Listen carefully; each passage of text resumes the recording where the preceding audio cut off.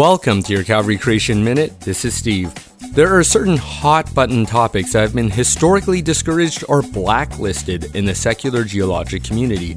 A big one is the term megaflood.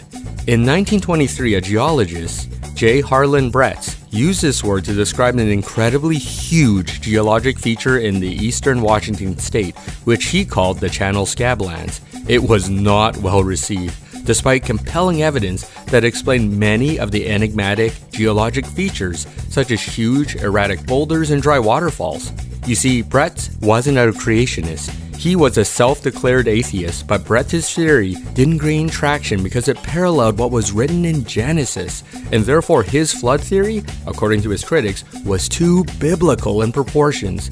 The critical geologists of his time wanted a conventional explanation that required millions of years.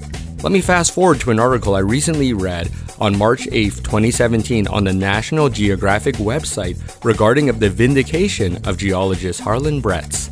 That's right, his heresy of a catastrophic megaflood is a generally accepted theory in the secular geologic community today. It took about 40 years for the geologic community to look at the evidence and see that it is the best explanation for these amazing geologic features. However, Bretz's theory is still in the center of a spiritual battle. Author Joel Silkinson, who has written a book outlining Bretz's saga, writes, quote, "Over the past decades, in fact, Bretz has gained a new collection of allies composed of individuals with decidedly unscientific viewpoints. These are people who are elated to see catastrophism winning over uniformitarianism. These are proponents of creationism, people for whom Bretz has suddenly become a hero in their minds, single-handedly proved their case for the great flood in the Bible." End of quote. The secular community has a bias against a biblical worldview, even if it holds scientific truth. However, the truth of God's creation will be revealed.